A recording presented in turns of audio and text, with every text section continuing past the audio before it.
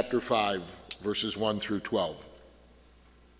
Seeing the crowds, he went up on the mountain, and when he sat down, his disciples came to him.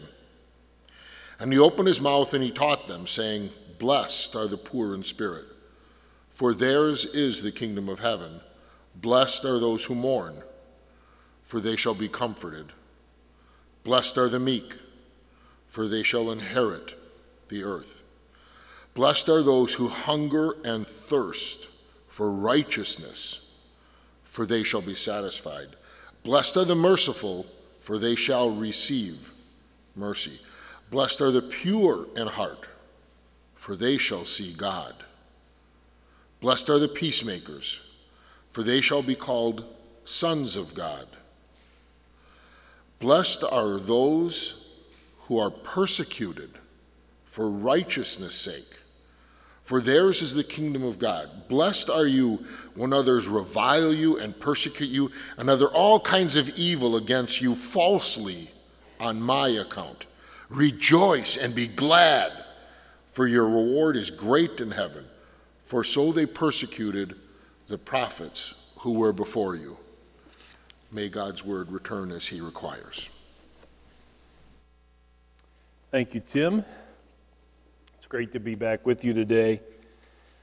I am convinced that all of Scripture is relevant, it's practical, it is in fact necessary for helping us live all of life for the glory of our redeeming God. The Apostle Paul says, all Scripture is breathed out by God and profitable or advantageous for teaching, for reproof, for correction, for training in righteousness, that the man of God may be complete, equipped for every good work. I want you to know this morning that you will never make it in this world as a follower of Christ without the Holy Spirit teaching you from the Bible. We can, though, with confidence, open the Bible and expect to find help for the problems of life. That is particularly true when it comes to being persecuted as Christians. As our culture becomes increasingly secularized, Christians, I believe, are being harassed more and more. For decades now in this country, many people have been very aggressive in attempting to drive Jesus Christ out of the public square. We are told you can do just about anything in the public school or in the city council except pray or speak the name of Jesus. Even in our little sleepy village here in Merton, there is pressure to pray generically, whatever that means, but not pray in the name of Jesus. Today, if you stand up for the life of an unborn child in its mother's womb, you will face all sorts of scorn. Today, there seems to be more and more people who hate righteousness. If you call homosexuality a sin and call people to repentance, many people today will accuse you of committing a hate crime. If you say marriage is between one man and one woman, many people will accuse you of not being loving. You will face vitriol if you don't endorse someone's desire to change their agenda, to change their gender. In fact, much of our government today applies tons of pressure on you to embrace all manner of unrighteousness. But also, if you say publicly that Jesus is the only way to the one true God, you will most likely face all sorts of opposition. People will attempt to silence you, marginalize you, if not imprison you. It's interesting, but I think that for many years in just my lifetime, whenever we would talk about persecution that Christians faced, we would often reference many other countries around the globe where Christians were being severely persecuted, and that's still going on. But I'm convinced persecution of Christians is happening more and more in our country here in recent times. You must be prepared for persecution. And our sermon text for today helps us to do just that.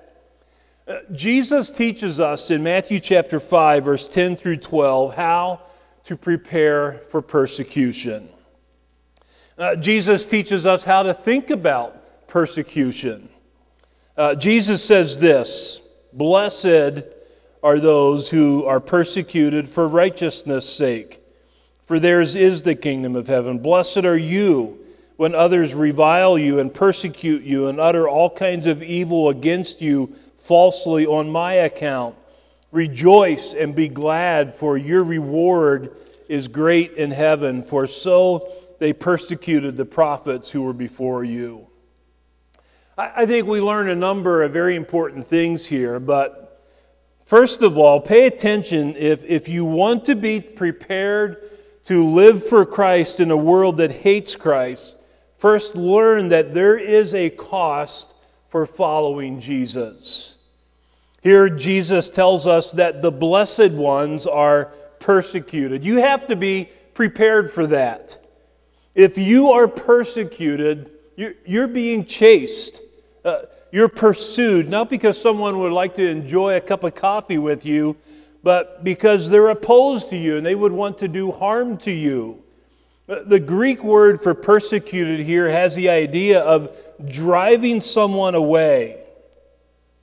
You want to drive them out of town. When Jesus was persecuted in his hometown of Nazareth, people drove him out of the town and attempted to throw him off a cliff. Shelley and I visited Nazareth. We saw the place where they think that might have taken place. If you are persecuted for following Christ, you're being harassed. People want to make life difficult for you because of what you believe and how you live. They would love to make it so difficult that you would change and give up what you believe. This, interestingly enough, is our final beatitude, but it's the only beatitude that is repeated twice. Blessed are you for being persecuted for righteousness, and blessed are you for being persecuted for Jesus Christ. So if this is true in your life, then you will be willing to live according to God's will for your life, no matter what the cost. Your identity is so wrapped up in the person of Jesus Christ and what He wants from you that no matter what the cost, you're willing to do it. But notice that you're not blessed if you're persecuted for being a fool. You're not blessed if it is your sin that is offensive, or if you are rude or sinfully angry or filled with self-righteousness or judgmentalism. First Peter teaches us that God is not pleased if we suffer for wrongdoing. Instead, Jesus here says, the blessed one will be persecuted for righteousness' sake. The Theological Dictionary New Testament defines righteousness like this, as it's right conduct that accords with God's will and is pleasing to Him. So it refers to doing God's revealed will. Because Jesus is the righteous one, following the life and teaching of Jesus is how you will conform to righteousness. If you hunger and thirst for righteousness, you will be determined to live as Jesus lived, with the help of the Holy Spirit.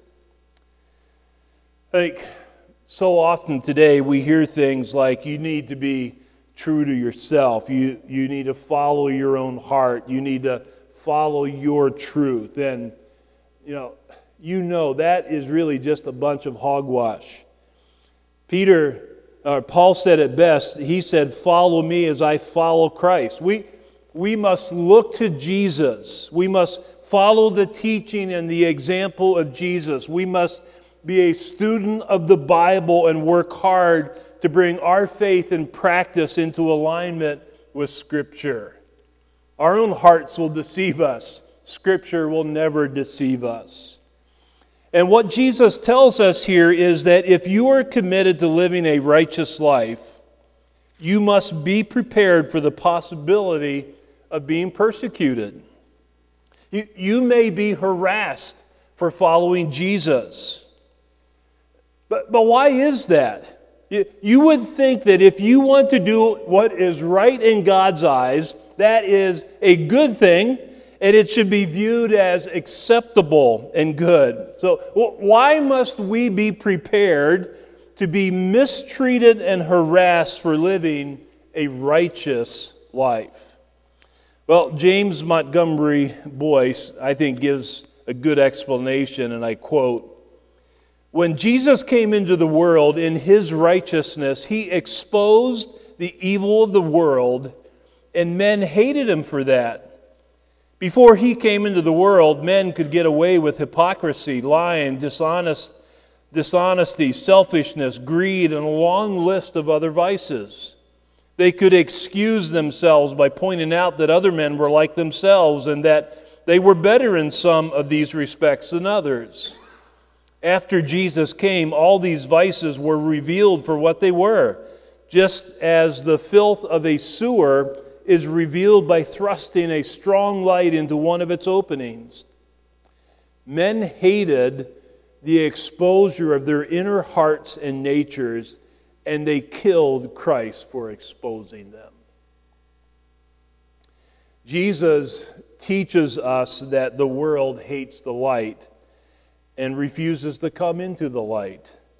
And when you are committed to humbly following Jesus Christ, and when you are committed to living a righteous life, it exposes the darkness in the lives of people in the world. When you don't laugh at a dirty joke around the water cooler, it exposes the hearts of sinners. And often they don't like it, and they want to seek ways to belittle you. When you refuse to tell a quote-unquote little white lie, it reveals the willingness of other people to lie. And they often get perturbed with you because of that. Many years ago, a couple asked me to marry them, but they were living together outside of marriage. And when I said, "I'm willing to invest lots of time to help you follow Christ, but God would want you to start right now by repenting of your sexual immorality," they were not happy with me. And to this day, my relationship with them is very strained.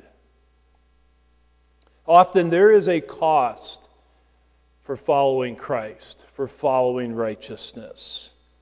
Notice how verse 10 says, "Blessed are those who are persecuted for righteousness." But then verse 11 makes it even more personal.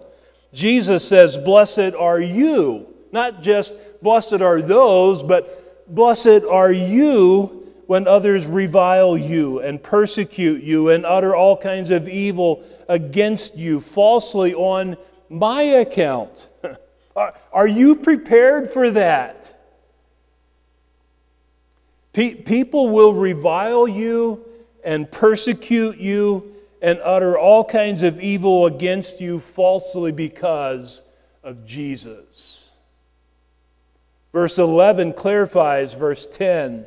We're blessed if we are persecuted for righteousness, which means we are persecuted because our lives are aligned with the teaching and the example of Jesus Christ.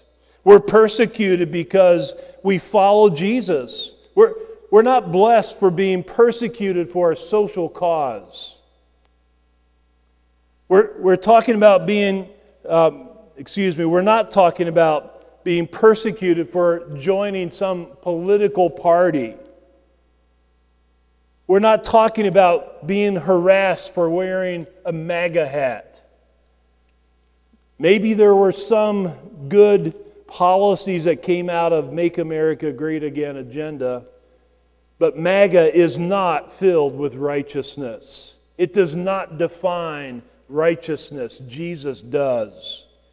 We're not blessed by God because we're persecuted for standing up for our constitutional rights. I'm convinced by Scripture that a Christian's default position ought to be to submit to governing authorities, even if they're unjust. That's the example Jesus commands us to follow. 1 Peter 2 teaches us that. And certainly we do engage in civil disobedience when we would be expected by governing authorities to disobey God.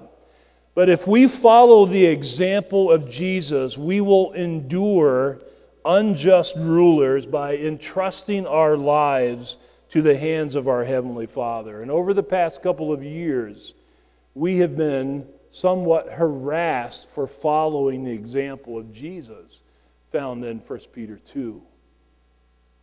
But here is something very helpful. In verse 11, Jesus speaks directly to you. You are blessed when people revile you and persecute you and utter all kinds of evil against you falsely on account of me. Jesus has experienced persecution to a greater degree than any of us ever will. He understands. He is ready to help. In 2 Timothy chapter 4, verse 14 through 18, we learn the Lord himself stood with Paul when he was persecuted. Listen as I read. Paul says, Alexander the coppersmith did me great harm. The Lord will repay him according to his deeds. Beware of him yourself, for he strongly opposed our message. At my first defense, no one came to stand by me, but all deserted me. May it not be charged against them. But the Lord stood by me and strengthened me so that through me the message might be fully proclaimed and all the Gentiles might hear it. So I was rescued from the lion's mouth. The Lord will rescue me from every evil deed and bring me safely into his heavenly kingdom. To him be glory forever and ever. Amen. I love that. You better believe that when you're willing to follow Jesus, no matter what the cost, Jesus sees that. Jesus cares about that. Jesus cares about you, and he will defend you. He will sustain you. He will give you strength to carry on, to endure. Paul didn't have a pity party. Paul didn't feel sorry for himself. Paul didn't quit when it got hard to follow Jesus, but instead, in his weakness, the sustaining power and presence of Jesus carried him through. And it wasn't just Paul. Many before you have paid a cost for following Jesus. The end of verse 12 says, "For so they persecuted the prophets who were before you." Now, a quick review of the Old Testament, we learn and we remember how Noah was a righteous man who was harassed while building the ark and calling people to repentance. Moses, we're told by faith, Moses, when he had grown up, refused to be called the son of Pharaoh's daughter, choosing rather to be mistreated with the people of God than to enjoy the fleeting pleasures of sin.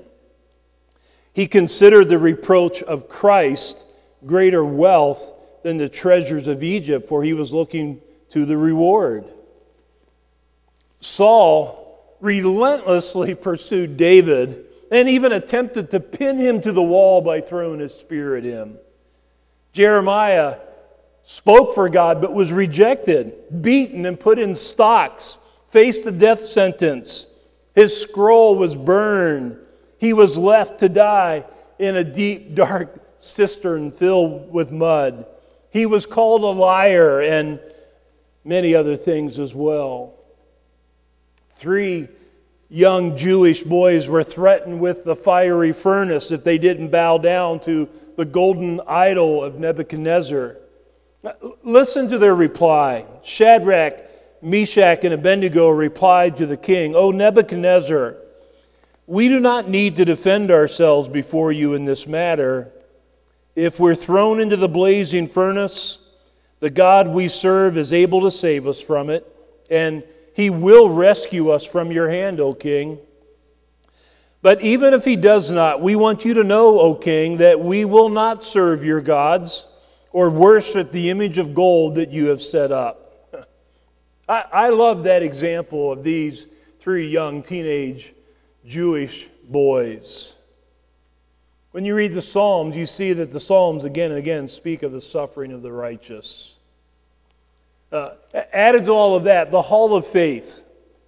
Hebrews chapter 11 ends after mentioning a bunch of people by name. Then it goes on to say, "And what more shall we say? For time would fail me to tell of Gideon, of Barak, Samson, Jephthah, of David, of Samuel, and the prophets, who through faith conquered kingdoms, enforced justice, obtained promises, stopped the mouths of lions, quenched the power of fire, escaped the edge of the sword, were made strong out of weakness, became mighty in war, put foreign armies to fight. Women received back their dead by resurrection.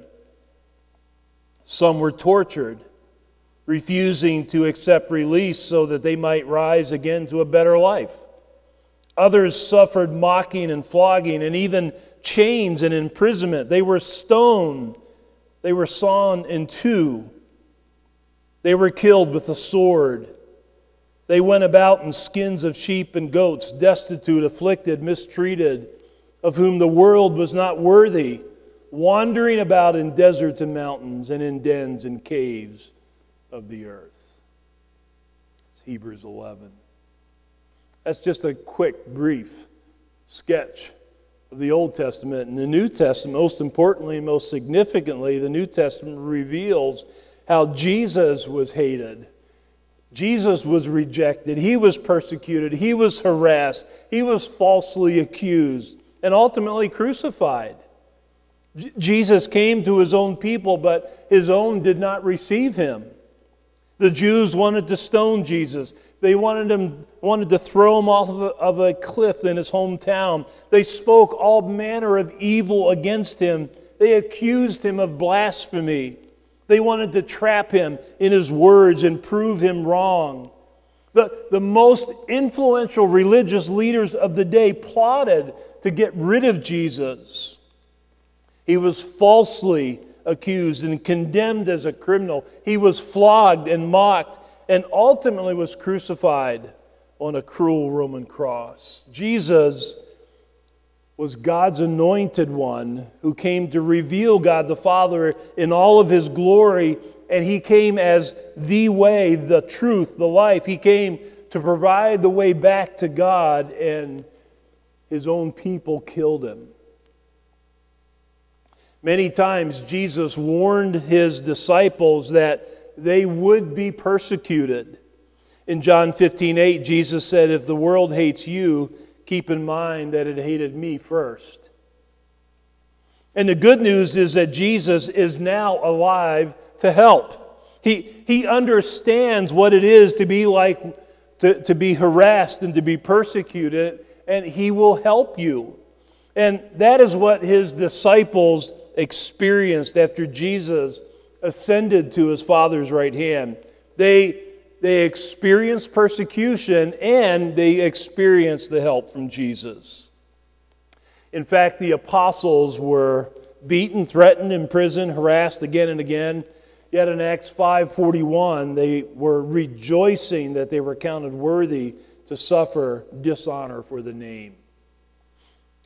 Stephen was stoned for preaching the truth, yet as he was dying, his eyes were fixed on Jesus. And he called out, "Lord Jesus, receive my spirit. Do not hold this sin against them."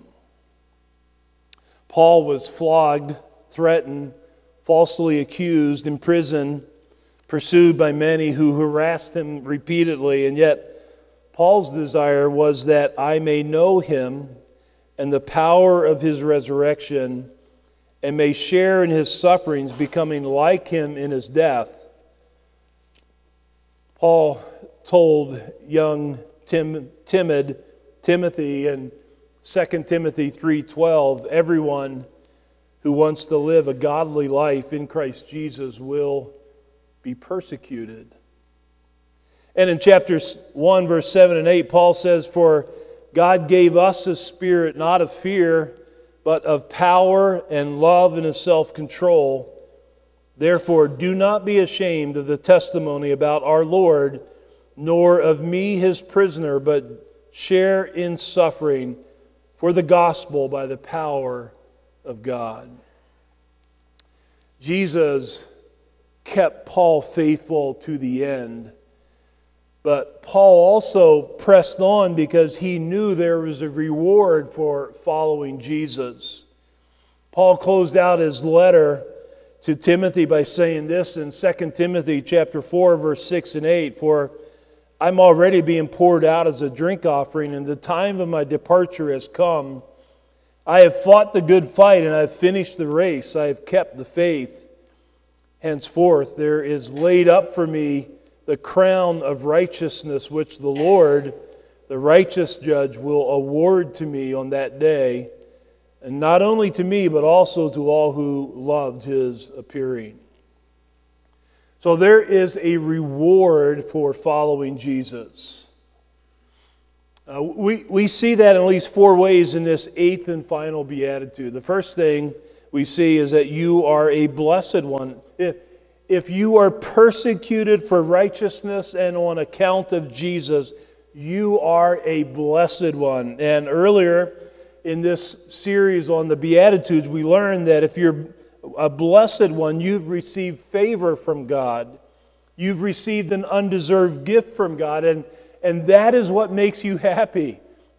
He lavished His grace upon you. So remember, you are blessed by God if you're persecuted for righteousness on account of Jesus. Secondly, Jesus says that if you are persecuted for righteousness, you belong to the kingdom of heaven. Your citizenship is in the kingdom of heaven. You belong to the righteous King. You live your life in this broken and sinful world, a world that's being and will ultimately be restored. But as we wait for Jesus to come again, we live today under the sweet authority of Jesus. You are not abandoned. He is with you by His Holy Spirit. You are set free from the dominion of darkness and placed into the kingdom of light. You live under the care and the protection of the Good Shepherd. You are part of a kingdom that will never fail. The kingdom of heaven will never end. It will never, ever be overthrown. Think about this. You live in this world safe and secure in the hands of your righteous King who has authority over all. He will keep you believing to the end. And He will take you to be with Him on that new heaven and that new earth forever. If you follow Christ, no matter what the cost, you belong to the kingdom of heaven, and your reward is great in heaven. That's what Jesus says in verse 12. Your reward is great in heaven. What is that reward? I think the reward will be Jesus Himself. We will live with Jesus forever. I really can't think of anything that would be more rewarding than that.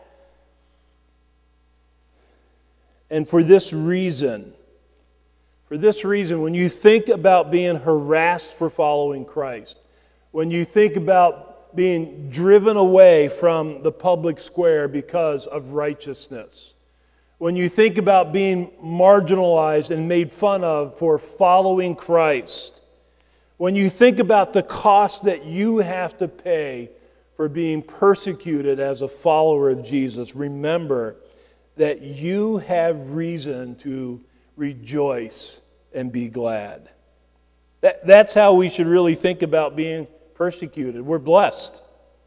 Our reward is great in heaven. We wait for that day, and in the meantime, we have every reason to rejoice and be glad. There's no room for self-pity. There's no room to feel sorry for ourselves. There's great joy in being so committed to the person of Christ and bringing our life into alignment with His revealed will for our lives, that no matter what the cost, we're willing to do it.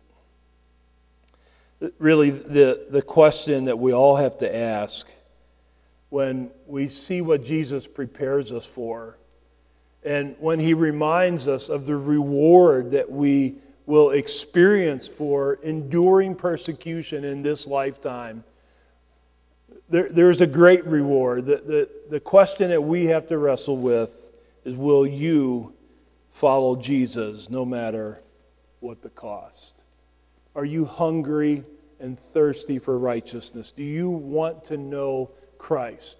Not just the power of His resurrection, but even sharing in His sufferings, identifying with Him in His death, where you die to self.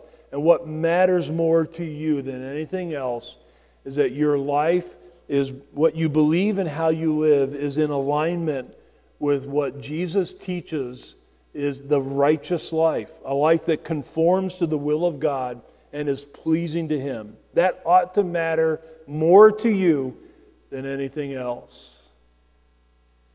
Will you follow Jesus no matter what the cost? Let's pray together.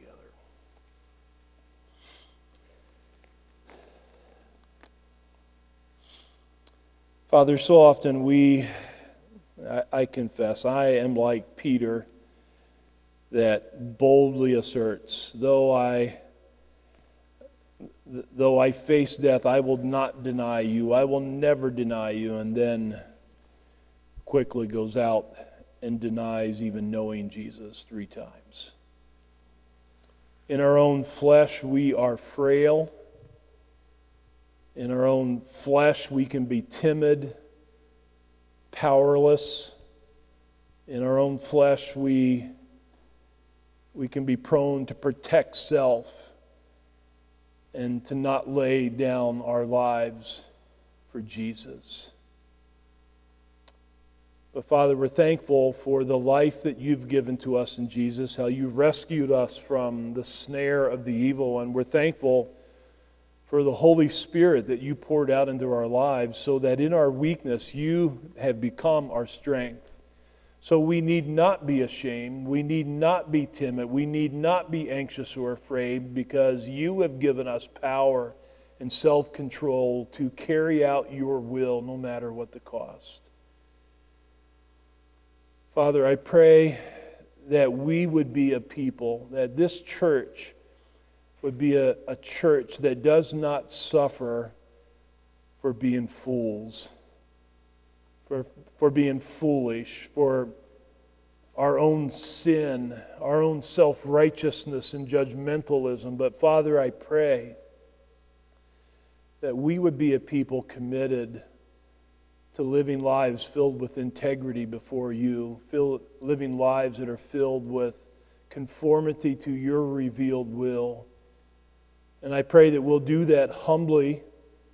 I pray that we would do that in ways that your name is honored. Father, you've created us. You have redeemed us so that we would be a people who have hearts that beat after you, that long to see your name honored and glorified.